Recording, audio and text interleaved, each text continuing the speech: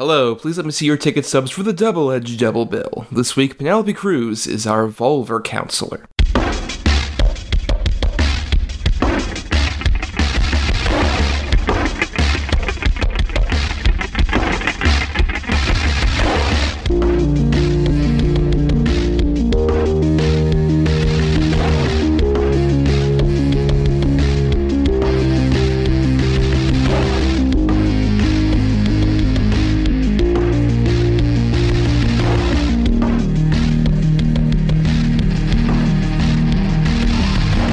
Each week, Adam Thomas and Thomas Mariani will come to the table to discuss the randomly selected yin and yang of a double feature. Then, both will have to pick number between 1 and 10 in order to seal their fates for the next episode. One will have 2 good movies, the other 2 bad ones. Let the chaos begin.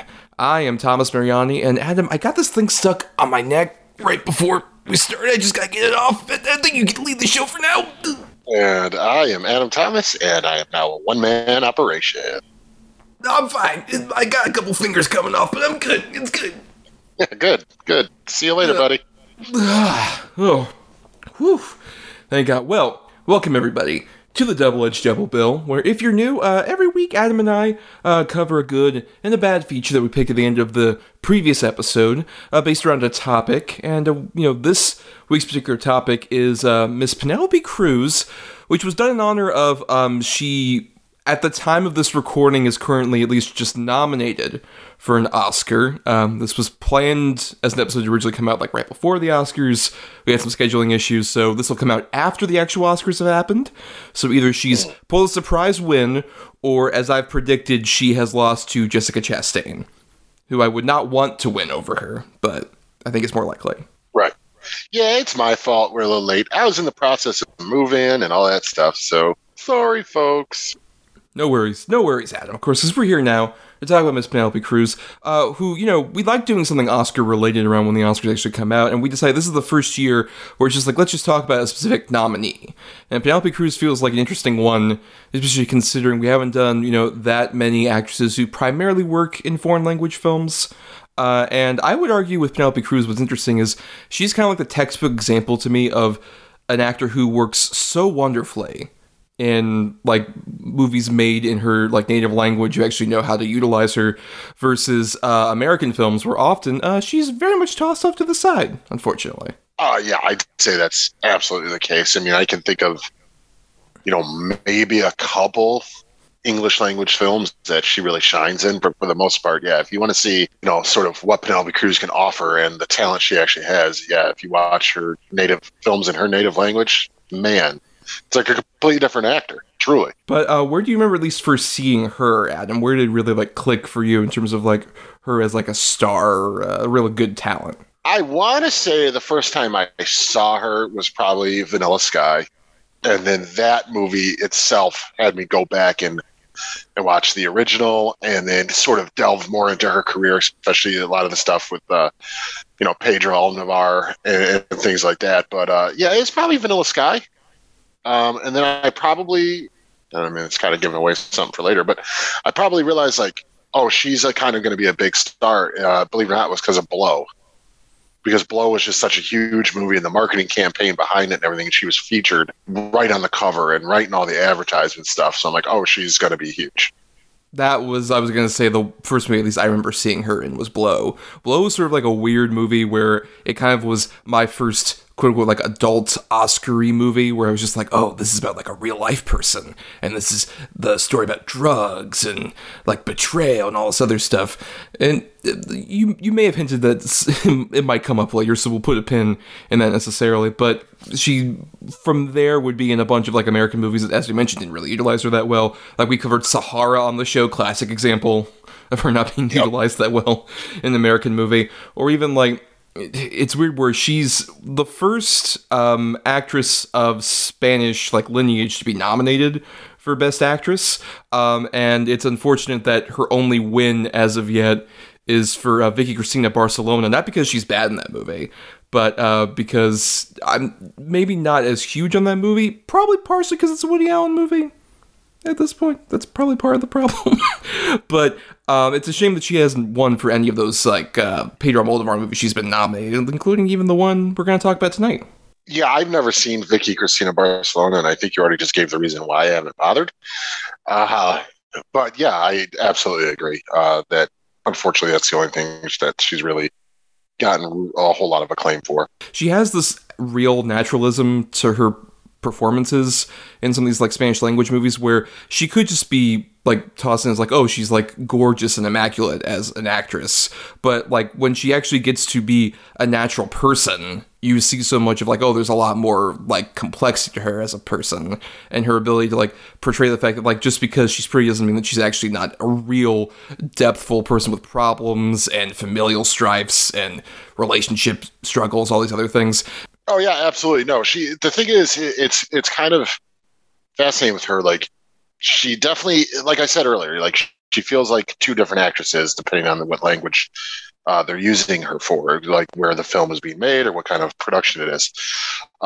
She feels like she's just this old, sort of soulful starlet in her, the movies of her native tongue. But then when you get her in these movies, and I think you kind of alluded to, and I think unfortunately it is the case, she's utilized more for her looks than anything else. It just goes to show what sort of American audiences want out of their female actress. Right, yeah, that there's a bit more underneath the surface, and we're just like, no, surface, please. Just all surface. That's all we give a shit about. Put you in Zoolander 2. Yeah. Oh, God, you're good looking. Well, I can actually act. Yeah, we don't care. I don't care about that. Go do something sexy. It's fucking ridiculous.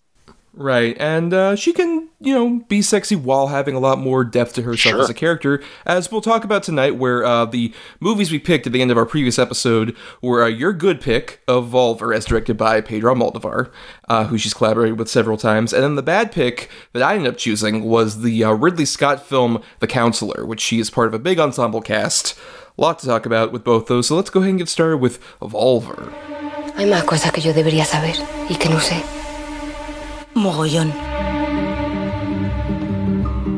¿Estás enfadada? No. Hay gente que dice que la ha visto. ¿La has visto tú? Mamá, hay algo que quieres que yo haga, ¿no? ¿Cortarme el pelo? No deberíamos llamar a la tía para decirle que vamos. Hola. ¿Hola? ¿Estás con alguien? No. Agustina tiene cáncer. Uy. Tacatán, tacatán, tacatán. Volver. Es muy doloroso que una hija no quiera a su madre. Con la frente marchita, la nieve del tiempo platearon mi ser.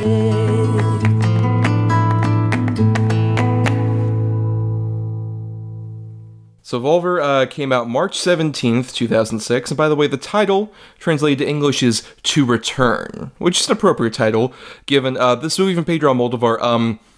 It's fascinating because, like any Pedro Almodovar movie, there's a lot of twists and turns that happen. It switches genres on a dime to some degree. Yeah. Look, not to cut you off, but I went in kind of blind on this. I've heard of the movie. I heard it was pretty well received, but I didn't know much about it. I didn't even really read any of the brief synopsises, like on IMDb or Vudu, because I'm like, I just want to go in cold. So the way it started, I'm like, okay, this is going to be like a coming of age, and they learn how to be independent through each other or whatever it is. And then Paco comes on screen, and I'm like, okay, what is happening here? Just from there, it's like every 20 minutes, I'm like, wait, what the fuck? It was wild. Right, like most of what I knew going into this was just like the historical aspect of, like I mentioned earlier, this was the movie where she was nominated for Best Actress, and it was the first time a Spanish woman had ever been nominated. This is around the time I started getting into the Oscars to some degree, so I was aware of that, and I was aware of just Pedro Almodovar in general. I didn't really get more into his movies until around like a couple years ago. We covered Spanish films, and we covered his movie The Skin I Live In. So I decided to like go back and watch some of his older movies I hadn't seen before. And so I was at least prepared for all the fact that like he does movies that take weird twists and turns all over the place. But you mentioned you hadn't seen it before either, and you picked it. So what were your overall thoughts on Volver? I mean, look, again, the first, say, 15 minutes or so, I'm like, oh, I don't know if this is going to be a movie for me. Like, I really don't know. It just didn't seem like it's something that normally I would get into or be up my alley. But then I got kind of like hooked in by just sort of the dynamic between not even the daughter, which is great, but between Augustine and the other characters. I'm like, oh, this is interesting. Like, there's just something there that kind of hooked me a little bit. And then, like I said, once the Paco stuff happened, I'm like, oh, what the fuck is happening here? Like, this is gross. I feel weird. But it was just, like I said, it just keeps going, and another reveal, another twist, another reveal, another twist. Fucking just amazing acting and lighting in this movie, especially. The light reflected in the character's eyes, particularly Penelope Cruz and the one who plays her mother. I mean, it adds a whole nother sort of layer of character to them. But yeah, I really ended up really thoroughly enjoying it. It's not necessarily my favorite movie that we've done for the show or anything like that, but as far as a surprise film, I mean, this is right up there with, some of the best of them. I really super solid. Surprise as in like movies you had not seen before and just kind of picked on a whim. Yeah, right, exactly. Cover, right, yeah. Yeah, right. Like I could think of like another one like the Barbra Streisand one, or I can't even remember the name of it, the one we just did with Barbra Streisand, or, even Moonlight or something. Movies I hadn't seen, kind of went in cold and like walked out really enjoying. That movie, by the way, was What's Up, Doc? Yeah, What's Up, Doc? Yes. Yeah. Right. But yeah, with this one, this is my favorite Almodovar movie I've seen so far. I think it's because, like, all these twists and turns, it manages to work because the characters are so consistent. Like, that's what I love about his movies, is that he tends to, like, create these movies, particularly about women, who are just like, okay, you're in the middle of 15 horrible things that are going on all around you, but you have to still keep your life together. And I love the fact that, like, Penelope Cruz embodies that in this movie, where, like, as you mentioned at the start of this, it's like, oh, she's already dealing with a lot with, like, her parents had died in a fire, and she's trying to help up with, like, her sister, and then, their friend Augustine, as you mentioned, who has, like, some, like, fatal disease, like a cancer of some sort, and also, like, an older aunt that Penelope Cruz is trying to take care of, who's, like, slowly losing her faculties, and so she's already got so much on her plate, and then her douchebag of a husband tries to sexually assault her young daughter, and her young daughter kills him out of self-defense, and she has to, like, hide this body in this freezer, and then when she hides it in the freezer of, like, this old place she used to work for at this restaurant, a film crew comes by saying, like, oh, hey, can we, like, come here to, like, eat lunch every day? It's like, sure, I can run this place now because the owner is left. I just love the weird stream of consciousness that we have to go with, and, like, we just kind of abandon the murder plot for a bit, but in a way that works, because it keeps coming back into the story, but it's also just kind of like a thing that, is in the back, and you get emotionally invested, like, in their actual character stuff. So when the body comes back, you're like, oh, wait, yeah, the body. What are they going to do about that? Oh, yeah, and that's a fucking hell of a couple hours for her. She comes home, finds out her daughter was sexually assaulted by her husband, and she killed him. And as she's cleaning it up, Augustine's on the phone, you have to answer. Yeah, hey, your Aunt Paula died, and I have cancer. You're like, oh my God, what the fuck? Like, Jesus Christ. Yeah, it's just, like I said, there's so much to it, and it just keeps coming. And she'll get these moments of sort of, as you see in the movie, where she's having a good time and she's singing, and they're having these huge parties, and she's making money, and everybody's coming, and it's a success. And then the daughter will realize, that the body's buried in the freezer and the thing, and she doesn't want to be there anymore. That's like, shit. Well, I got to, it's the other shoe is constantly ready to drop on the Penelope Cruz character, and that's kind of, I think, what really ultimately hooks you into this movie. Right, yeah, but at the same time, because you're so invested in how much, like the success, like, in theory, like, I shouldn't give a single shit about, like, oh my God, they're running the restaurant, great, that's awesome. What about the body in the freezer? But it doesn't matter, because you're so invested, just like, what, I want this little ragtag group to get this restaurant going. I hope this works out. Whatever, the body in the freezer's fine. We can deal with that later. I love how Almodovar manages to, like, once again, weave that in a weird stream of consciousness way. And then at the same time is able to even introduce things that once again, when you hear them, it's just like, wait, are we adding something else to this movie? Another spinning plate to this routine of the mother, the Irene character played by Carmen Mora, who comes back and basically, like, for most of her screen time is implied to be a ghost of some sort, which I love that scene where it's revealed, where the one sister goes into the aunt's house to, like, look around for stuff and then sees someone coming down the stairs. And it's like her fucking mom is there, and she runs away in terror. It's a great just horror sequence in the middle of this movie.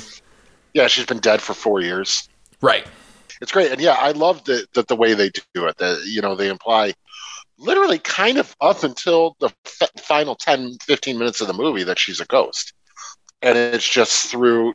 It's not a huge reveal that she's not a ghost anymore. It's literally just through conversation you figure it out.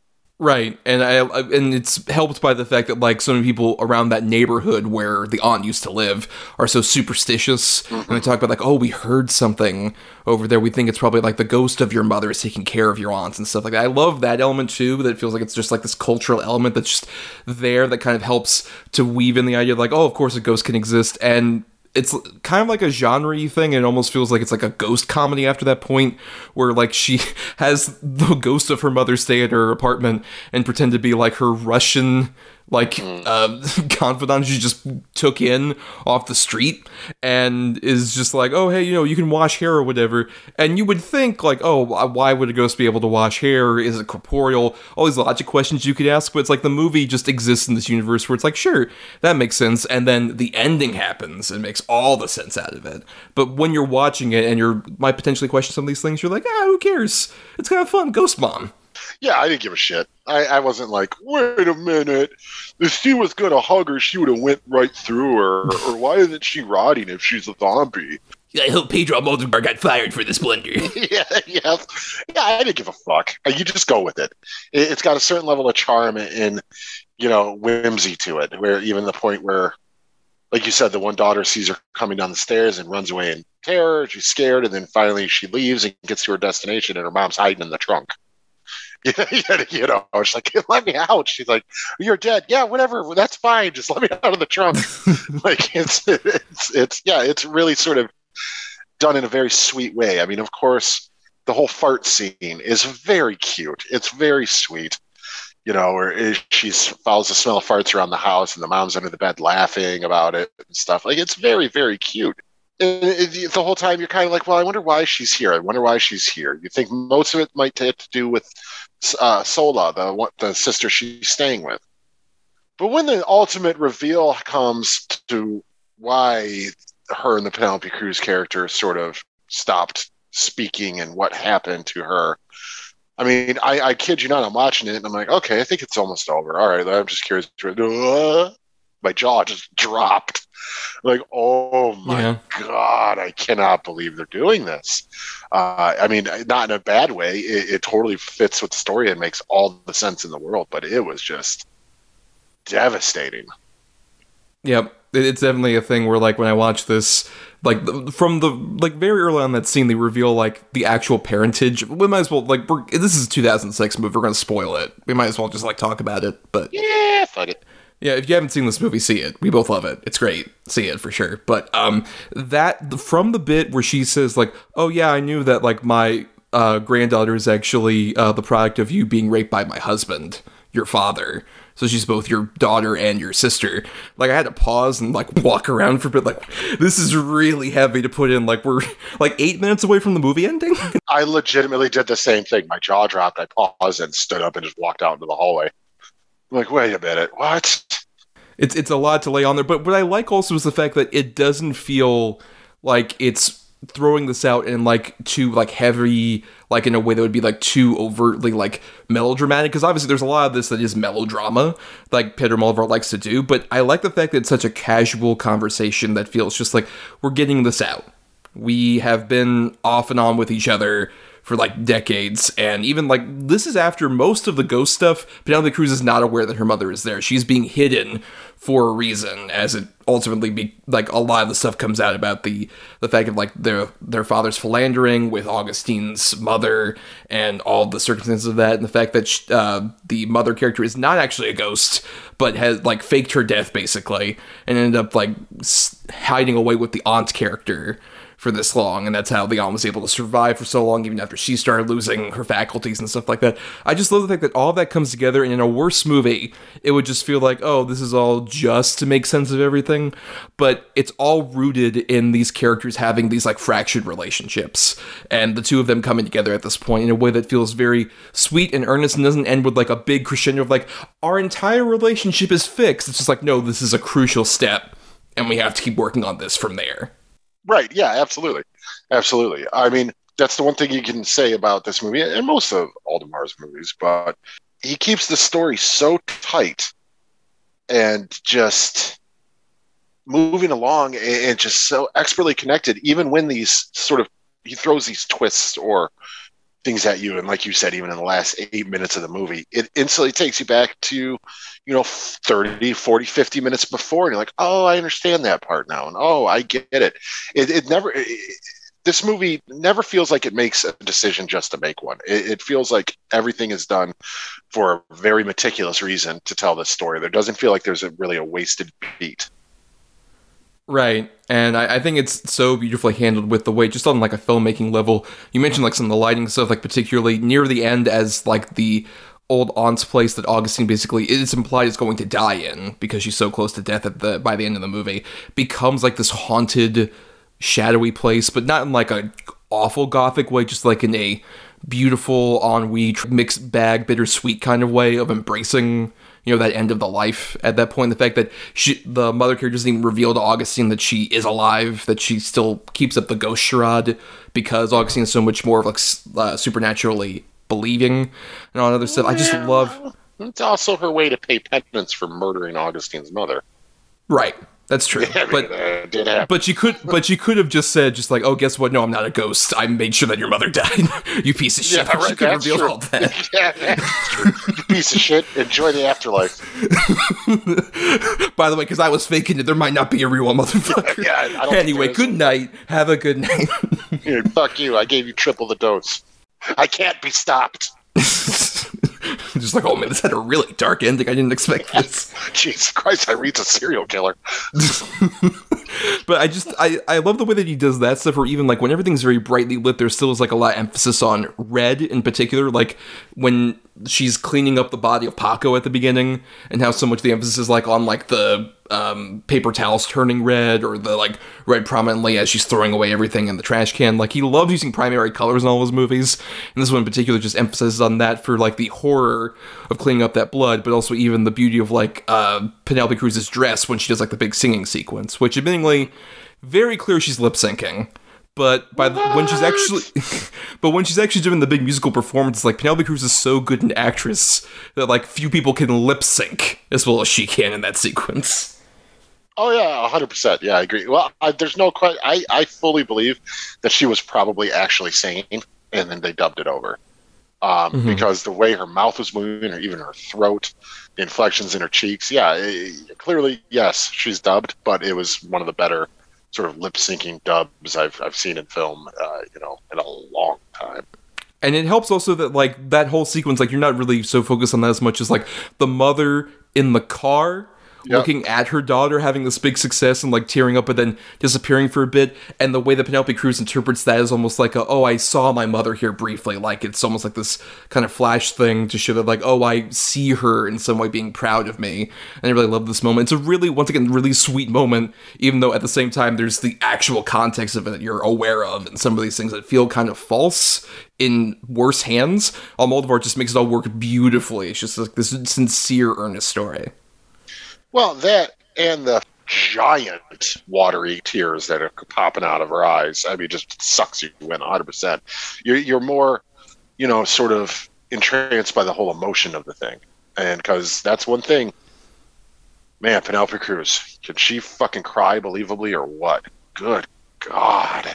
Every time she cries in this movie, which there's a fair amount, you feel gutted. So good. Particularly when she finds out her mother has been here this whole time. That whole sequence. Or when Dirty Paco's jacking off. Yeah. And she's just silently sitting there crying, which you're like, oh, God. Fuck that guy. Paco, worst villain of the year. Worst villain of the year from this 2006 film. I do also like the fact that this is really so much a story about women that, like, the male characters are so incidental. There's, like, Paco, who gets killed off fairly early on, and there's, like, a couple of other male characters who have a couple lines, maybe, but it's mostly just, like, this small knit group of, like, this female, like, family unit that I really love, even, like, down to her friend who's, like, a sex worker who helps her out with burying the freezer with the body and everything in it, who's just like, look, I'm not gonna ask any questions, but I'm technically complicit in whatever you want me to do here. I just don't want to know what it is. Yeah, right. You got that, and then you only get the one, maybe, like, sort of alluded to potential love interest, but other than that, it's a completely female-driven story, and it's all the better for that. And what do you think sort of is shown here that isn't displayed, or at least isn't allowed to be displayed by Penelope Cruz in, like, these American productions that we've talked about? Like, what do you think is really represented here that is missing from the English language stuff? Well, they give her actual, like, fucking story arc and character development and emotions and, treat her like more than just a sex object. She's a fucking human being. She's flawed. That's the other thing too. Like, she's always just like the romantic love interest lead, the eye candy or whatever, usually. In this, she's the fucking fully, dimensional character. She's got flaws. She's got hang-ups. She's got issues. She's been through some shit. She's just trying to get by like everyone else. She feels like a completely believable person. Whereas, in some of the other movies, and I'm sure we'll talk about later, or even, other roles we've seen her in, where her one flaw is that she gets, she might get her outfit dirty. Sahara. But in this, she's a fully developed character, and she clearly has the ability to do that. It's just that she never really gets the chance. Yeah, I also think it helps that Almodovar is so, like, respectful of, like, women being actual, like, characters in terms of, like, what you mentioned.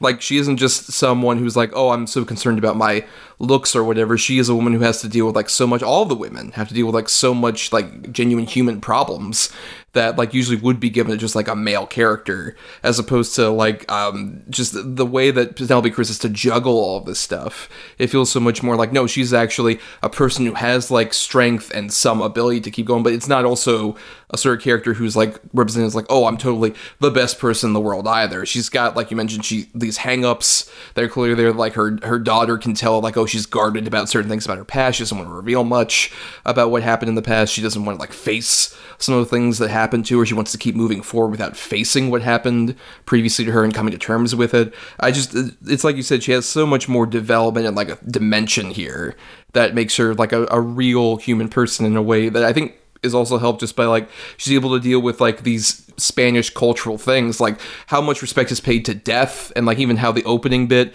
is all about, like, oh no, we have this cultural thing of we have to clean the tombstone all the time. We have to come here and make sure that our parents' plot looks immaculate because we want to respect, like, the fact that they've died and that they can still see this and can still be around to some extent. I love just those things that feel not like, oh, we have to over-explain this to the audience. We're just like, this is just a casual part of our lives that we have to do every day. Right. Yeah, I completely agree. And, the thing about it is, too, it's done so expertly. Like we both already mentioned, that in the middle of this, he plucks down a ghost story and then an incest rape story and all this stuff. And it never goes too fantastical, even with the ghost story. You never feel like this is so far-fetched.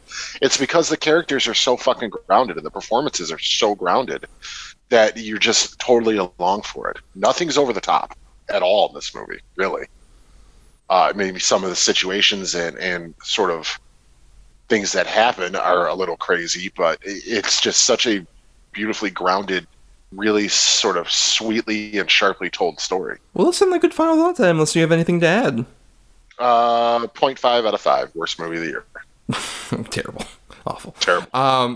No, I love it too. I think it's a great movie. I think it's definitely like I said, I think it's my favorite Almodovar movie, though I haven't seen all of his stuff. It encourages me to see even more, because like this one is right there with like All About My Mother and some of these other things that he's done. And Penelope Cruz is obviously phenomenal. I get why she was able to break that barrier, a barrier that should have been broken long before she did in 2006, of being the first Spanish actress nominated. But I can see why she broke out and was able to get that nomination and really able to continue from there and become such a successful actress. This is definitely a phenomenal film that, if you're apprehensive about watching foreign films, this one is definitely one worth examining that bias and, breaking through and watching. We both definitely recommend it. But it's time we get to our bad feature, The Counselor. Life is being in bed with you.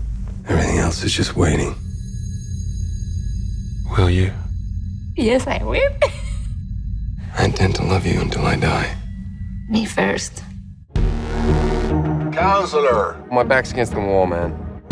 Money problems are serious problems. I will set it up. 625 kilos. We're probably looking at 20 million. I know why I'm in it. Do you? It's a nice ring. Want to know how much it's worth? What do you think I should do? How bad is it? We're all done here. It's too late. I can vanish in a heartbeat. Can you? You are the world you have created. And when you cease to exist, this world that you have created will also cease to exist.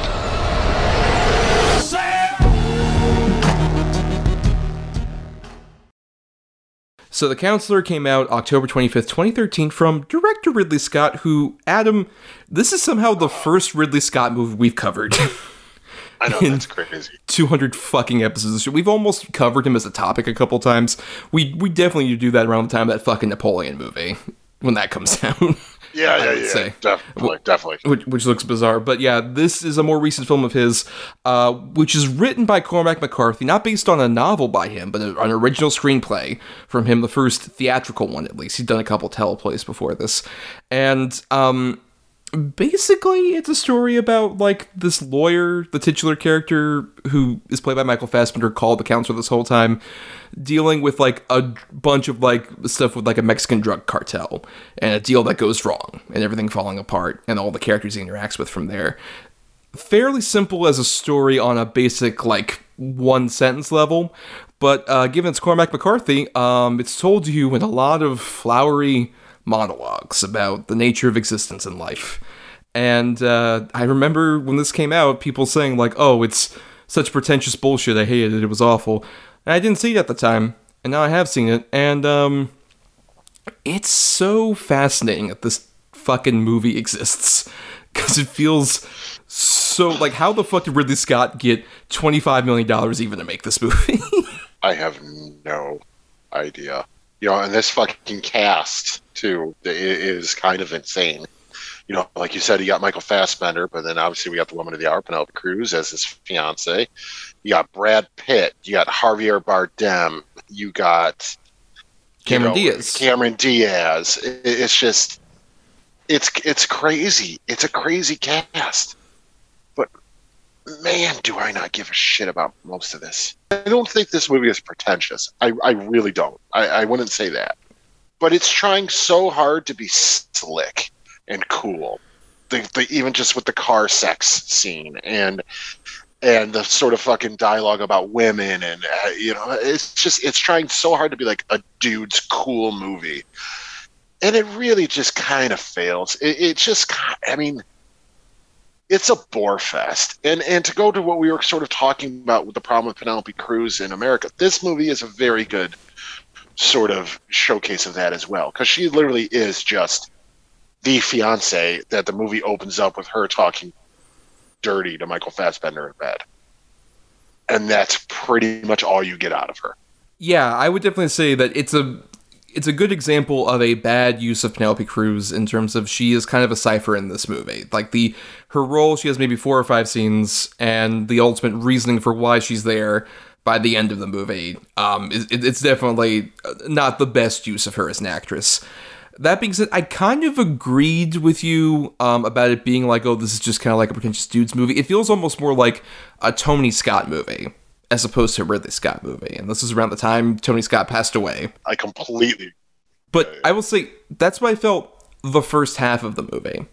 And then by the end of the movie, I feel like it's more of like a condemnation and satire of a lot of those movies. I think particularly around the time of like the most infamous bit of this movie that I'd heard about involving Cameron Diaz, Javier Bardem, and a car, it came to the realization, like, I think Cormac McCarthy is more trying to make a movie that in worser hands would be about like, oh, these guys doing all this horrible shit and then they die in like an awesome blaze of glory by the end of it, as opposed to this movie. I feel by the end of it becomes more of like, oh no, all these guys have no idea what the fuck they're talking about and they're morons. They end up getting killed by the one person who can kind of like manipulate things from behind the scenes in a way that I feel doesn't make it like a great movie, but I think makes it a bit better of a movie than it was given credit for when it came out.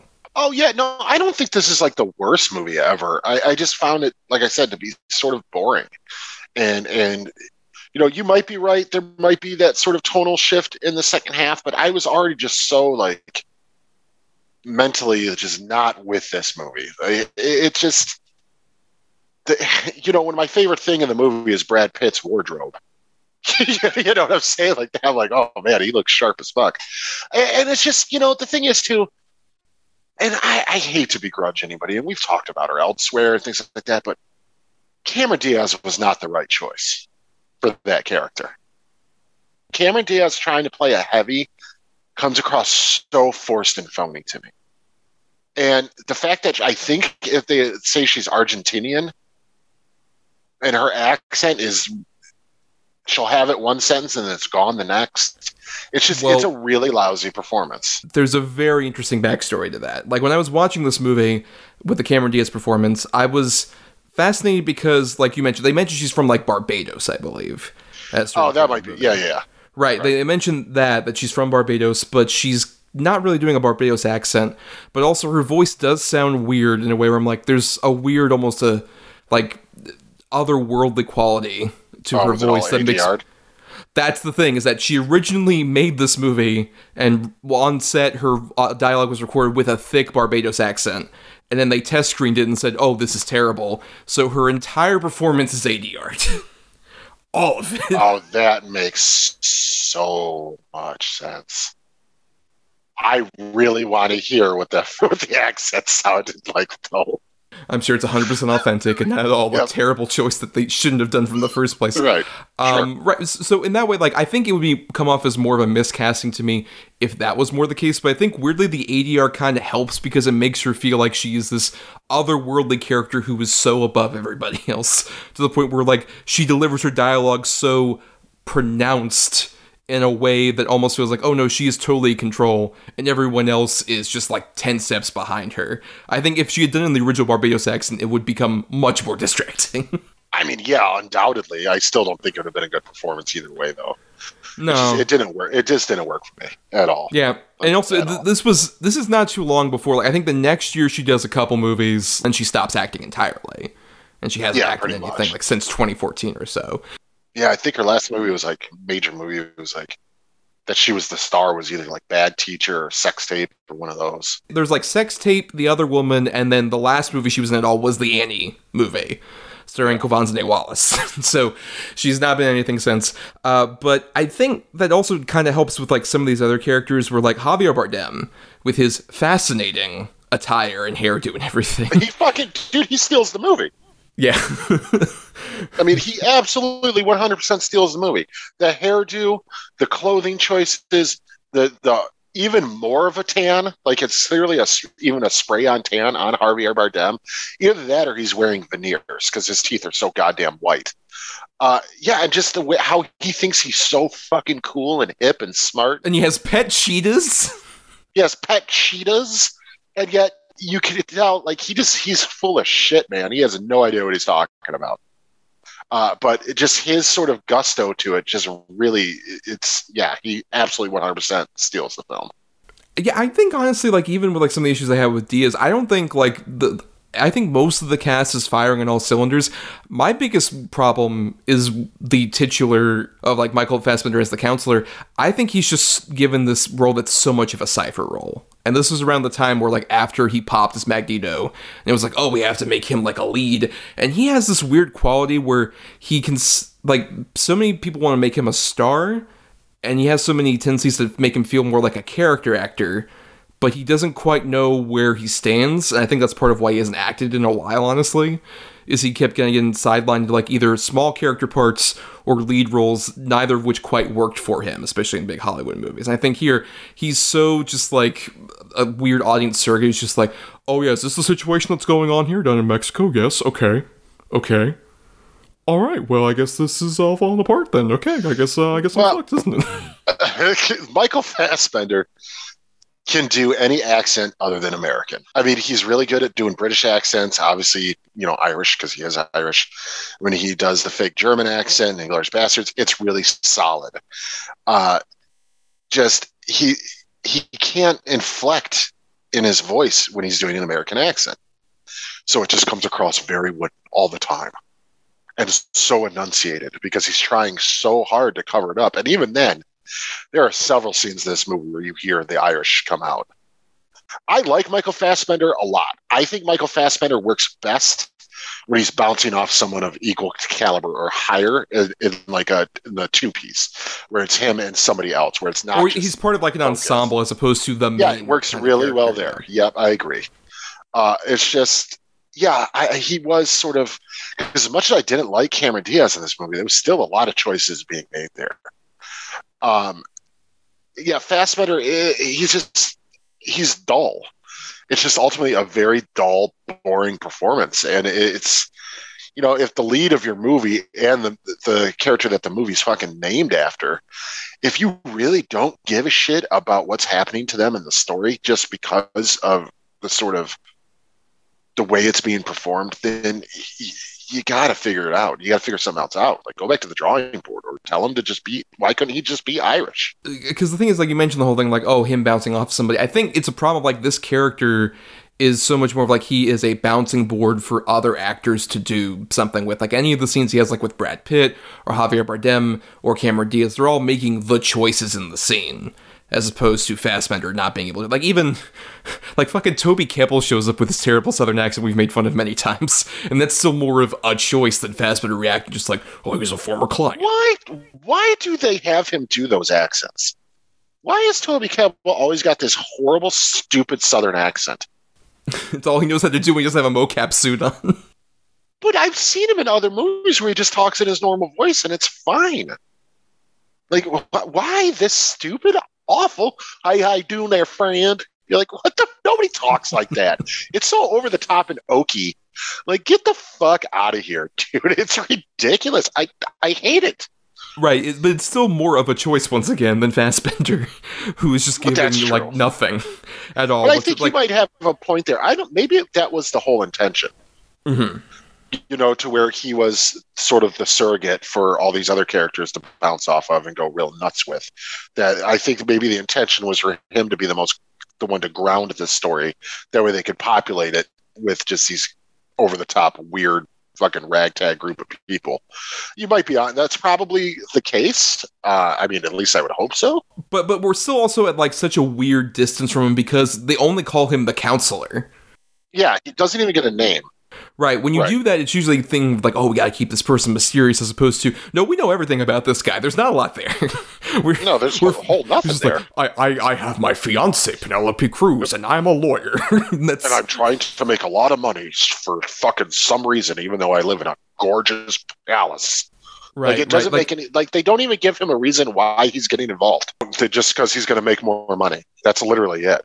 Right, most of, like, the interesting stuff that happens, like, later on, it's just more on the thematic level. It works for me, like, when he talks to Ruben Blades as Jefe. My favorite scene of this whole movie is when he calls that dude up about just like, oh, hey, can you help me get the situation? My fiance's been kidnapped, what am I going to do? And he just, like, on the other end, Ruben Blades just sits down and is just like, look, here's the thing, you gotta just accept what your fate is, because everything's ruined. Everything's crumbling apart around you.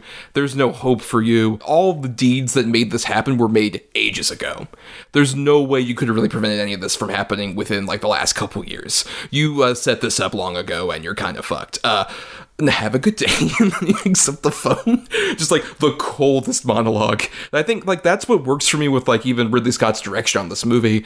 It, like, in a Tony Scott movie, this would have been so over-stylized in a bizarre, over-the-top way that would have almost, like, glamorized what's going on here. But I think Ridley Scott just looks at it from a more cold, calculated place. So when, by the end of this movie, the whole thing is just like, oh no, these guys all just have set themselves up for doom. Everything is, like, so clinical, the way he established all that. Like, the modus operandi for this movie is so beautifully set up with that whole sequence where those two mysterious folks in the truck are going around, like, set up the thin wire thing to behead the motorcycle guy. That's what this whole movie is, just like a cold, calculated setup for horrible murder to happen. But that's the more fascinating stuff that they do in the movie. Mm-hmm. You know, I like the sort of slow, methodical, you know, you're watching this guy set up this whole thing, and then you get a non-speaking, you know, scene with, like, him and Richard Brake driving the truck, and then they're pulling over and fighting the cops, and then even the car chase scene with Javier Bardem. Like, that stuff I really kind of enjoyed. That sort of, like you said, slow, methodical, brutal stuff. It's any of the dialogue other than that final, like the one you were talking about, the guy with the Hefe, which is great because he does all the talking. Like, Michael Fassbender just cries and says no and yes pretty much the whole time. It's any of the scenes where it's like the Brad Pitt and Michael Fassbender, or the Harvey Bardem and Michael Fassbender, to where it almost feels like they're acting against a really piss poor improv partner, where they're giving him everything, and and then I blah blah blah blah. She was on the car, and she was on the car. Yes, and then she did this. Wow, god damn it, dude! Right, it's not so much. It's not yes-anding. It's like yeah, 100%. Now we're just repeating the last word of their sentence. Right. You know, yeah, that she fucked the car. Fucked the car. Yeah, man. Jesus. What the fuck, dude? You mentioned that scene. We should probably go into that, because that was the infamous thing I knew about this movie. I mean, for a reason. Right. There's a sequence in this movie, if you're unaware, where Javier Bardem tells a tale to Michael Fassbender of going out on a date with Cameron Diaz, and then they're in his car, and she says, stop the car. She takes off her panties, and then proceeds to pleasure herself on the windshield of the car. So, in essence, she fucks the car. And this was the thing I'd heard about with this movie. It's just like, what? That happens? And in the process of actually, like, watching it in context of the movie, obviously, it's a bit jarring. It might take you out of it for a second, because that sequence happens. Unless you've seen the first 10 minutes of Titan. That's true. I mean, then Titan, like, oh, this is child's play. Yeah, right, exactly. You guys are watching Skinamax porn. But what I like about that sequence is it's this very over-the-top satirical way of showing off to, like, Cameron Diaz, who, as we learn throughout by the end of the movie, is, like, the big mastermind that plots all of their dooms. Like, that feels like it's kind of like her version of the setup of, like, that one motorcycle guy being decapitated. That is her establishing to Javier Bardem, just like, look, I have fun with you and our cheetahs and our exorbitant lifestyle, but these are all playthings to me. Like, I could fuck this car in front of you, and that's all that it matters to me, and then just go back in the car and we can drive off or whatever. Michael Fassbender asks, like, well, how'd you feel after that? And Bardem's like, scared? I was very worried by that, because this is a guy who earlier on had done, like, a whole monologue to Michael Fassbender, but like, man, ladies, all they want is just, the big extravagant lifestyle. You gotta make sure they're not bored. Men have so many problems to deal with ladies. They just have to make sure they're not bored by anything. And then after that, it's just like, she terrified the fuck out of him. Yeah, exactly. He crumbles. Yes.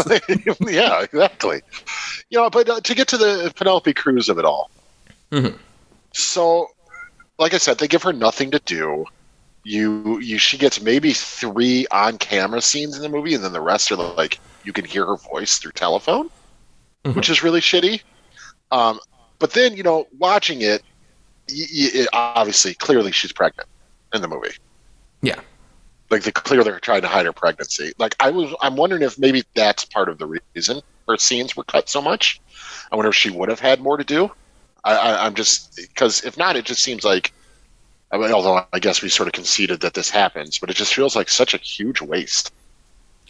Well, I think it's just a problem. Like, I don't think it's a great use of her talents necessarily, but I get why she sort of acts as like this cipher within the context of like what Cormac McCarthy has written, because she's sort of this representation to Fassbender of like, oh, look, this is what you have on the other side of this. This is what makes you feel superior to any of these other people around you. It's like, oh no, I have this woman I can go back to who isn't like Cameron Diaz, who's just like flaunting everything whatsoever. She's a nice lady who I'm going to settle down with and have kids with. That they could have switched the actors and it would have worked better if they would have switched Cameron Diaz and Penelope Cruz. Might have helped that, like, you know, Javier Bardem and her obviously actually a couple in real life, so that would have added an interesting other layer to it. But I still think like we would have still been sitting here complaining about like, well, Cameron Diaz is kind of the cipher of a character, but I think in context of the actual story, that character is supposed to be a cipher because it's like I said, Fassbender's just sort of representation of like, oh no, this is this other life that I have that separates me from all these like drug cartel people. I'm an upstanding citizen lawyer who is like totally separate from all this. When really it's like, oh no, you doomed her, dude. You didn't really give that much of a shit about her because ultimately you doomed her to this fate of basically like taking your place. A lot of Chekhov's guns in this movie too, though, if you know. Yes. Right. One with the like wire thing. Javier Bardem tells him the whole story about the wire trap, and then for some reason Brad Pitt tells him about a snuff movie. Yes. And then of course both of those things end up happening. Right, which, God, the Brad Pitt, like him getting that trap around his fucking head. Crazy. It's so terrifying, especially there's a director's cut version, shockingly. Ridley Scott released a director's cut version of his movies. I know. And I saw there's another scene after the one that we saw in the theatrical cut where they take his body out, into an ambulance, and you get the full decapitation of Brad Pitt. And it's even more like in the movie itself, it's like fucking horrifying and disturbing. But I also love the way Brad Pitt even plays it in that version that we saw, like that scene where like he gets it on his head and he has like, he's trying to get it out and he has like his fingers that are being crushed and he just has this like look of like exasperated laughter, like he just had a shitty day at the office, just like, oh boy, woo, I can't believe the irony of this is happening to me. Well, I think that's the point too, though. Yes, that's my love was coming. Yeah, right. Me too. I agree. That's why even jokingly earlier about his outfits and stuff. But Brad Pitt was a very interesting character. You just didn't get enough with him. I get he's some weird middleman or whatever he is, but they didn't do anything with him other than that death scene, really. Well, I guess it probably fits in with like Cormac McCarthy, obviously, with like the stuff that's been adapted from his works, like No Country for Old Men. This is clearly a movie that got made because it's still riding high off like, oh, No Country for Old Men, though. And you got Javier Bardem coming back, and it's a Ridley Scott movie. I'm sure this is going to be like a big Oscar play, which just clearly wouldn't be an Oscar movie in retrospect. I think that was what they were trying, though. Right, exactly. That's what they were trying to aim for. But like when you like watch something like A No Country for Old Men, that's also a movie that like on paper it's like, oh, this guy steals a bunch of money and then he runs away from like this guy who is the personification of death following him around trying to kill him. Like on paper it could just be like a very simple story, but that is told in, once again, not a very commercial way. What do you think, like, because I know we both really like that movie, what do you think separates something like that from The Counselor for you in terms of like that Cormac McCarthy style being adapted to the screen? Oh, well, subtlety. No Country for Old Men, for all it is, it's still a lot more subtle than this movie.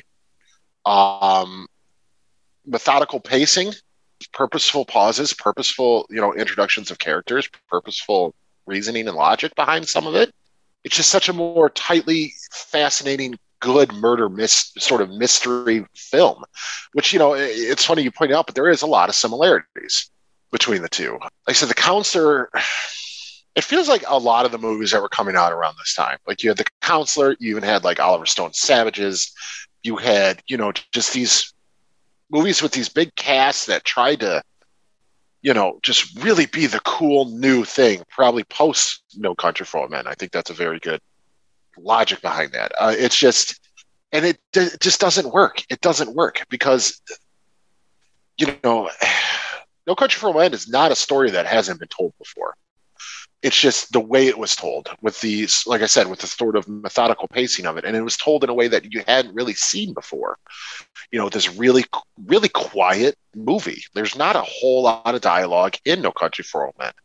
And it really, really worked. This one, they tried to over explain things without really telling you anything. And it just feels like a cheap imitation. Where No Country for Old Men, even though it wasn't completely original, still felt wholly original.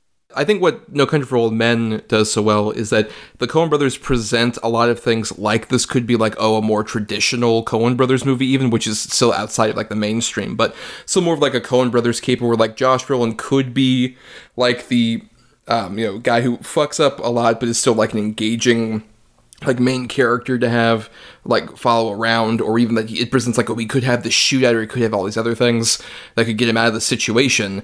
But ultimately it comes down to like the presence of Javier Bardem is this uncaring spirit that like just goes around and completely destroys any of those kind of like movie fallacies about like the idea that Brolin can get out of any of these situations. Like, no, he's not going to be able to get out of this. He is death incarnate, come to just make sure everything falls the fuck apart, and he will not die. He will keep going onward and bringing death and misery to anybody who was near Brolin in the situation, versus like The Counselor feels like it's a movie made by Anton Chigurh in terms of like what he would present the idea of like, here's this like simple Mexican drug cartel movie made basically by a dude who has no true feelings toward humanity whatsoever, either good or bad.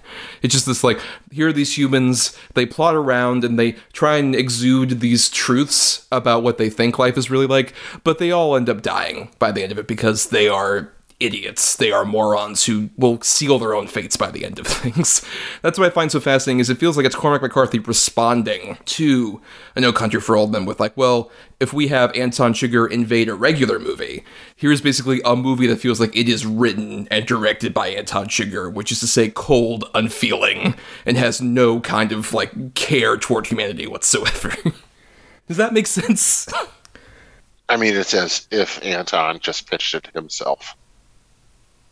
You fucking maniac. No, I get what you're saying. I get what you're trying to say. Yeah, and it does make sense. And yeah, I think that's a pretty fucking accurate sort of sum up. Do you have any other final thoughts on this one? I mean, I'll say this much. I don't really hate this one. I think Ridley Scott has made far worse movies. He's made far more boring movies, for sure.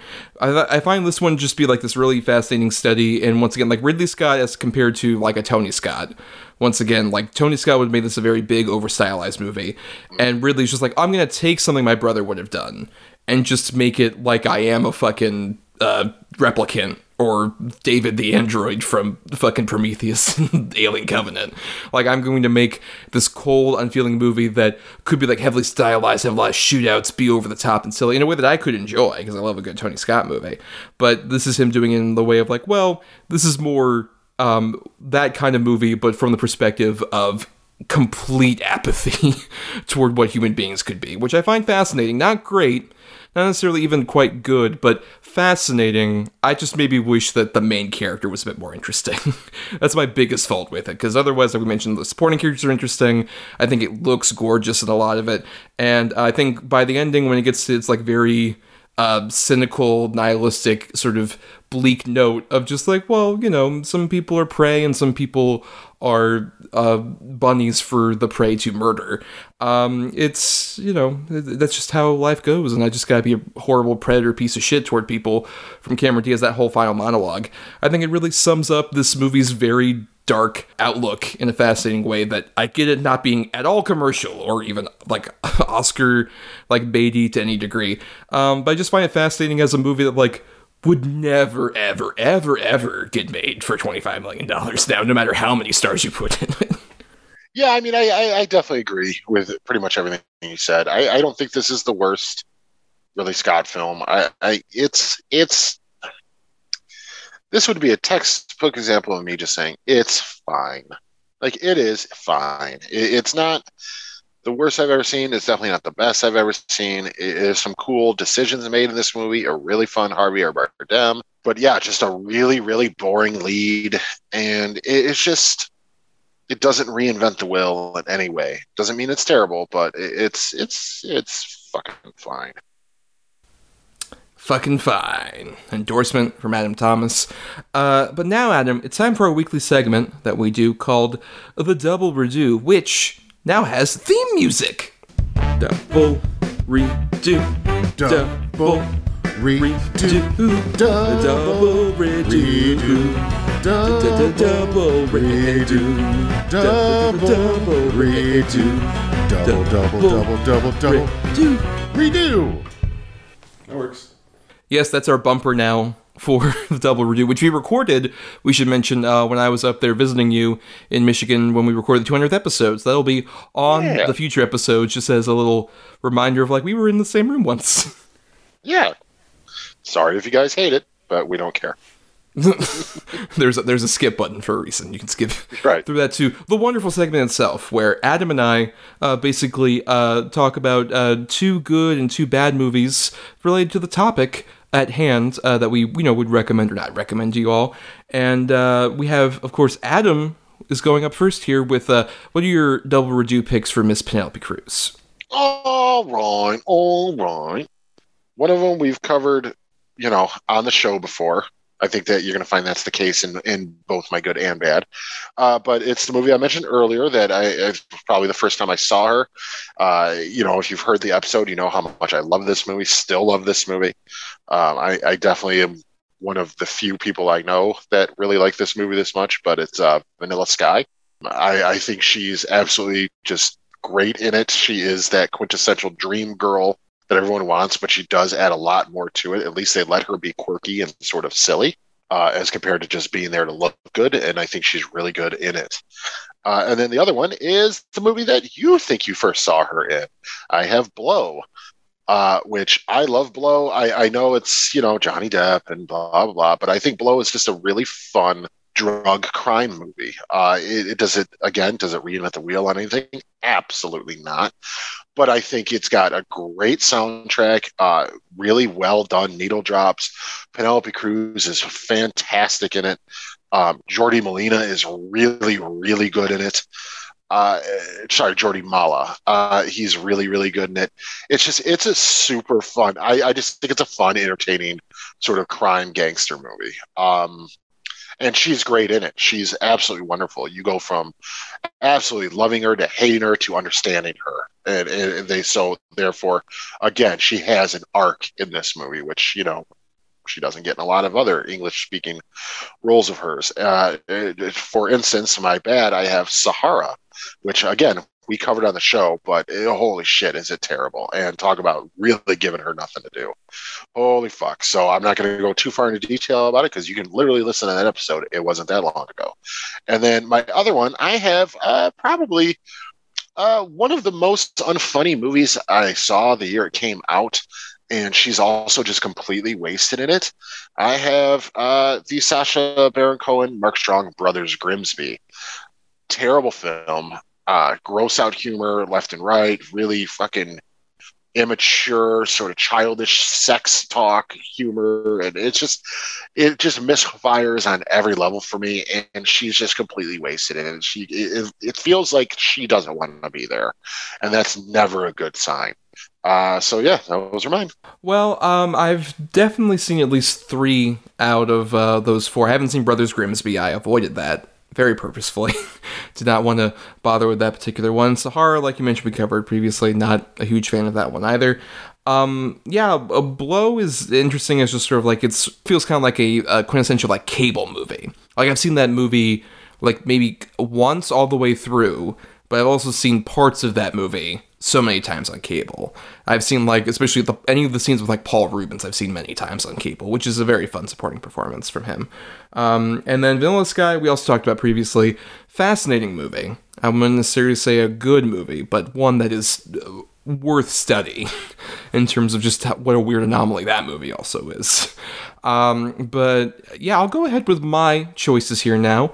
The 2 I have here are, one is her very first movie, Yaman Yaman, which is this movie that came out in like 1992, also features Javier Bardem, long before the two of them were actually a couple. And basically, she plays this young woman in a relationship with this young man who is played by, speaking of which, Jordi Mala, who you might know from like Bad Boys 2, amongst other things, a very early role for him, as the son of this big-time fashion factory owner who is like with this much lower class person in Penelope Cruz, and is trying to like romance her this whole time. And the mother of the Jordi Mala character is like, oh my god, I can't have my son be with this commoner, so I'm gonna hire this ham delivery guy played by Javier Bardem to sweep her off her feet and take her, basically. But there's all these complications where it turns out that like Penelope Cruz is pregnant with Jordi Mala's son, and then at the same time Javier Bardem and Penelope Cruz actually start having an attraction toward each other that grows a bit more, and it's this like really interesting, weird like comedy of manners to some degree. Like even like the title is Haman, which is like means pig, but also is the feminine version, means like a loner spinster woman, basically a woman without any kind of man to her accompaniment in Spanish. And I think it's an interesting movie that's just worth it for like these young people at a very weird, bizarre like start point that feels like, oh, this could be just like a love triangle movie, but it takes weird twists and turns that are bizarre. I find it fascinating and like comedic in very weird ways. It feels very specific to Spain as well, that like some jokes are maybe lost in translation, but it still is fascinating just once again to see all these very impressive actors at a very young time in their lives. Very interesting little film. And then I have her most recent film, Parallel Mothers, which she got nominated for an Oscar for, another Pedro Almodovar movie. And I won't go too far into the specifics, but basically this movie starts off with like she is this woman who gets pregnant, and she ends up forming a friendship with this woman who she shares a room at the maternity ward, who's a much younger mother than Penelope Cruz obviously is at that point. And then they both have their babies, and they both try and have a bit of like a friendship connection. But then when Penelope Cruz's lover comes back to the picture and sees the baby for the first time, he's like, oh, she doesn't look like mine. She doesn't look like my kid. It's like, well, that's impossible. You're the only person I've had sex with. It's like, I don't even think she looks like you that much. And so Penelope Cruz gets a bit paranoid, gets a paternity test. As it turns out, she is not the mother of that child. And of course, there's certain things you could probably think of, like, oh, like A to B about the other mother character. And that's only the start of this movie's weird, labyrinthian, bizarre twists and turns. Much like Volver, this movie takes so many, like, twists and turns. This one's a bit more of a traditional melodrama, but in a way where I was fascinated watching it the whole time. Just on pins and needles every time, like, oh shit. Oh, wow. Oh, no. What's going to happen now? There's so many different, like, twists after twist that still feels, like, wonderful. And still, like, Penelope Cruz, despite it being, like, this kind of melodramatic movie, keeps the character in focus and in attention to the point where you're just, like, totally with her this whole time. Even though she makes some decisions that are like, this is going to turn out so badly, you get at the same time why she's making them. And she totally deserves that nomination she's currently got, and potentially, you know, she might have won, she might have not. If she does, it would be a massive, great surprise that I'd be very, very endorsed by. And if not, it's just a really good performance. I got a bit of attention that maybe would have deserved the win a bit more, I think, than whatever might have won in her place. But for the bad, I have, once again, two of her English language ones.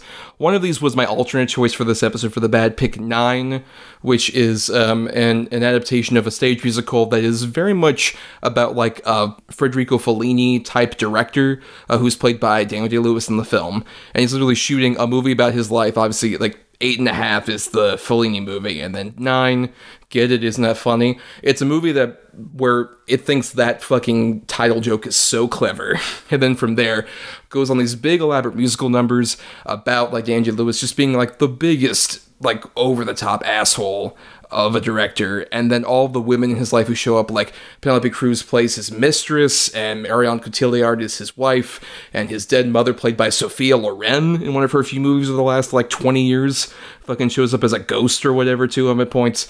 It's really not great. Like, when the highlight of the movie is Fergie of the Black Eyed Peas singing a song called Be Italian, keep in mind, Fergie is not Italian to any degree, and she plays like an Italian prostitute. When that's the highlight of the movie, you know this is a very bad movie, and is forgotten to time for good reason. Also because Rob Marshall can't direct musicals very well, as I've said many times here before.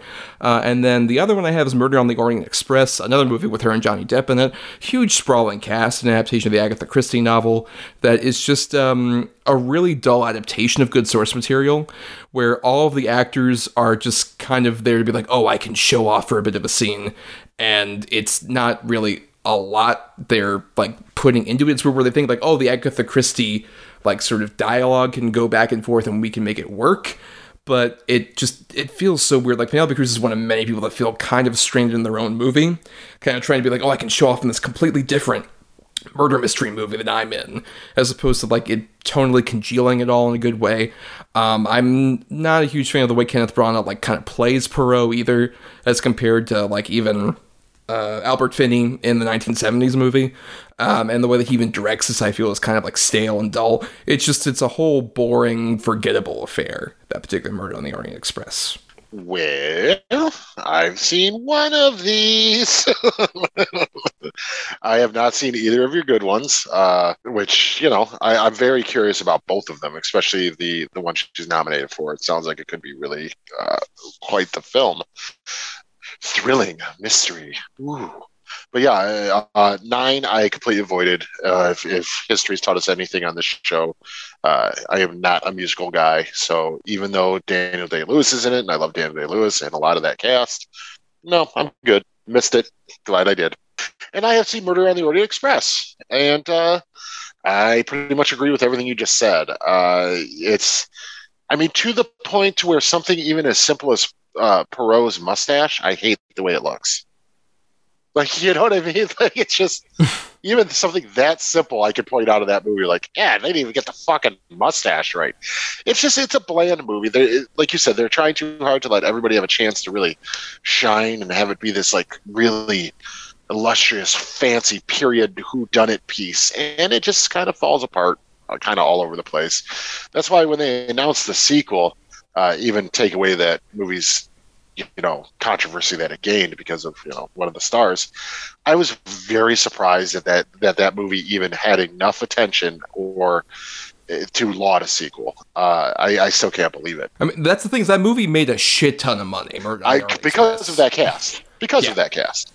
And I think after this sequel, it'll be the last of them. I don't see this one doing very well for many reasons. So. Yeah, the only interest I had in the sequel is just the fact that apparently there's an origin story for the mustache they wrote into it at the beginning. What? Just give me that whole movie then. Just make that be the movie. There's apparently a whole spoilers, I guess, or Death on the Nile, but I heard about this. Like, he's a soldier in World War I, and while he's out there in, I think it's like Belgium, a booby trap like destroys his like part of his face. So then the nurse is just like, you should probably grow a mustache over that. Oh no. If that's true, that is the most ridiculous thing I've ever heard.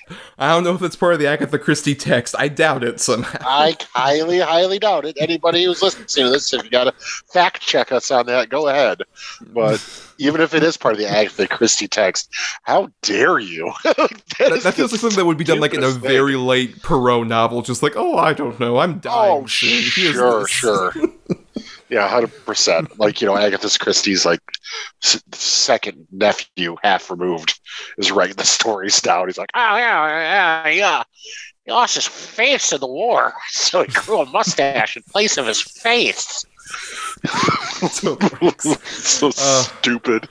But anyway, let's repeat our titles for anybody who might not have got them all down for their watch list. Adam? Sure. For my good, I had Vanilla Sky and Blow. And for my bad, I had Sahara and the Brothers Grimsby. And then for my good, I had Yaman Yaman, which is Jamon, is how that's spelled, and Parallel Mothers. And then my bad were 9 and Murder on the Orient Express. And we recommend everybody submit your own double redos to us at some of the socials and stuff we'll have below here. We just want to thank some people and stuff before we get to our picking for next week. Stay tuned for that. We want to thank first Chris Oliver for the intro and outro music used for our show. Listen to more of his music at chrisoliver.bandcamp.com.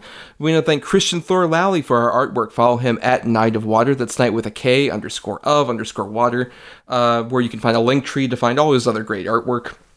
And thank you to our Patreon supporters, patreon.com/DEDBpod, where for just $1, you get to do stuff like vote in polls for episodes and movies we cover, and also you get to listen to bonus audio stuff, like, in the gap week where we didn't have a regular episode come out, we went behind the paywall and put out last year's March Madness episode about best movie villains. That was a lot of fun to put out there, and there's a lot of other bonus audio like that you can hear, including this year's March Madness, where we talk about best movie sequels. We have a lot of fun people on that. That's up there right now. We also have On the Edge of Relevance, where we cover modern movies that come out on streaming or in theaters, like Turning Red was the most recent edition of that. And even we have the video version of our previous regular episode 200, where you see our mugs talking about the two movies, The Omen and Dangerous Men, and there's a bunch of exclusive stuff that didn't make the audio main feed cut. That's our director's cut. That's our Ridley Scott edition of the episode. Yeah, buddy. So go ahead and give us your $1. But we do want to recommend that if you like all of our stuff, to follow us on Twitter and Facebook at DEDBpod. And also you can submit feedback to us, like double redo choices, to our email, doubleedgedoublebill@gmail.com. All spelled out. And for more of my stuff, you can find me on Twitter, Instagram, and Letterboxd at NotTheWho'sTommy. I also do some writing at marianithomas.wordpress.com and film-cred.com. And I was recently on the friend of the show, Ray Telsh's podcast, Have Not Seen This, where I talked about this year's Oscar nominees with other friends of the show, Mel Gore and Emily Slade. Admittingly, as we're releasing this episode, the Oscars would have happened. So you can just listen back to that, so you can find out how wrong we all were, probably. Yeah. Very, I bet. I'm sure. And you can find me on Twitter or Instagram at Atom or Adam. That's ATOM_OR_ADAM. I'm not really active on those anymore, but if you want to send me a request, I'll approve it. And then you can also find me on Letterboxd at Schwanson. That's SCHWANDTSO. And for more of us in audio form, please subscribe to us on platforms like Apple Podcasts, Stitcher, and all the other places where podcasts are released. If you're listening on Talk Film Society, the great podcast network we're on, why not listen to all the other great shows on there? Or dig into our archives in our Podbean main feed, where we have almost 200 episodes before we join Talk Film Society for you to listen to. And nothing else if you can't support the show monetarily on Patreon. The completely free way to help us out is to rate, review, or simply share the show around, because it gets us more visibility and more listeners out there. Yeah, I completely agree. And we really do appreciate it very, very, very, very much. Except when Christian does it. I'm just kidding, Christian. I like that when you do it. I like when you do anything, buddy. Yes, we like it especially when we do our picking for the next episode. We should note with our picking for this next week, usually we like to do switch up on the quality, because you had the good choices and I had the bad choices this week. We're not going to switch off this time because obviously there was a delay in the episodes, so to keep the schedule somewhat sane, we're going to go ahead and keep the original good bad thing we had planned for this coming episode, which will be about Michael Mann, in honor of he's directing the pilot for Tokyo Vice, which will be coming out around on April 7th, which should be fascinating. It's the first thing he's directed in quite a bit that's come out. And that does also mean that originally we were going to do mockumentaries as our next episode, because that's what the patrons voted on to be the Patreon episode of March, but we decided, just to make things sane, once again, we're going to put that to the end of April. We apologize for all that mix-up and all that maybe a bit of a confusion, but it's just the way to make this work and keep the episodes relevant to the schedule that they were supposed to come out and everything. Apologies out there. Yeah, I'm sorry, but I'm sure you guys understand. Yes, I'm sure. Because we got the best fans out there. The edgelords, all of you. Great people. Yeah. But now we're going to do our picking, Adam. And there's this Godfather rule in mind. Because basically, you have your 2 good choices, pick number between 1 and 10 for yours. I've done the same for my 2 bad choices for the Michael Mann episode. And we have this thing called the Godfather rule, where we were both given vetoes way back in May of last year. We only had one specific veto we could use only once for a choice where if I hear your 2 good choices and I'm like, I don't want to cover that particular movie on our episode, I can say, actually, I'm going to take the cannoli, unless that choice is vetoed and we have to go with whatever other choice you had on the other side of that. And I'm the only one that can do that with a veto. Because you used yours quite a bit ago, and I still have to use mine. I have like a month now to use it, basically. I really have to fucking use it at some point. Well, I mean, you don't absolutely have to. It's not like you're going to be penalized if you don't. Well, I'll lose that veto. I won't have it again. That's true. Yeah, so that's true. the thing. I have to use it or lose it, as the kids say. Yes. But now we're going to be doing that for Michael Mann for our next episode. And I know, Adam, you're a big Michael Mann man. Is that true? I am a big Michael Mann man. Michael Mann is my favorite man working today as far as director. I absolutely love everything he's done for the most part. So I'm very curious what the bad's going to be. But yeah, yeah, absolutely. I mean, he's directed 2 of my top 3 favorite movies of all time. So, I mean, yeah, Michael Mann's the shit. Yeah, and also just a bit of a connection to this episode, that Ferrari movie he's supposed to finally be doing, that just got recently announced, it will be co-starring Penelope Cruz. Hey! But for your 2 good choices, Adam, I'm going to go ahead and pick the number 9. Alrighty. At number 10, I have a movie that is very kind of unlike anything he's done. It stars an actor we've already talked about earlier. It is Last of the Mohicans, starring Daniel Day-Lewis. Okay. I've seen this one. It's not my favorite man, but I know you really love this one. Love it. Yes, so I'm not gonna take the cannoli, just to give this one another chance. But what was your other choice? At number 1, I had Thief with James Caan. That movie is great. I love that one. Fantastic. Yeah, great. Yes, of course. Excellent film. Yes. But now, Adam. Yeah. For my 2 bad choices. Yeah. Oh, boy. Let's go number 2. Okay. Over at number 1, I had a movie that got a lot of flack at the time, but also has had a lot more of a cultural appreciation since it came out. It's his most recent feature that bombed so terribly that he hasn't directed a movie in several years since then. I have the Chris Hemsworth starring thriller, Black Hat. I haven't ever watched it. I've heard both super positive and super negative. I've never heard, it's okay. So I'm very curious. I'm excited for that one. Yeah, I kind of like Black Hat. I don't love Black Hat, but I kind of like it. Yeah, well, there you go. So I guess I have heard right down the middle. Yeah, something new. That's new doors of every day, baby. As the kids say, mid. Right. But now, on the other side of things, over at number 10, I had a movie that he's disowned, and a movie that is not looked fondly back on, and also just isn't that commercially available all the time. It's a movie that you have to kind of catch when it's occasionally streaming on things. I have what I believe is the second film, The Keep. Yeah. I there's parts of that movie I really like, but for the most part, yeah, that movie's fucking dog shit.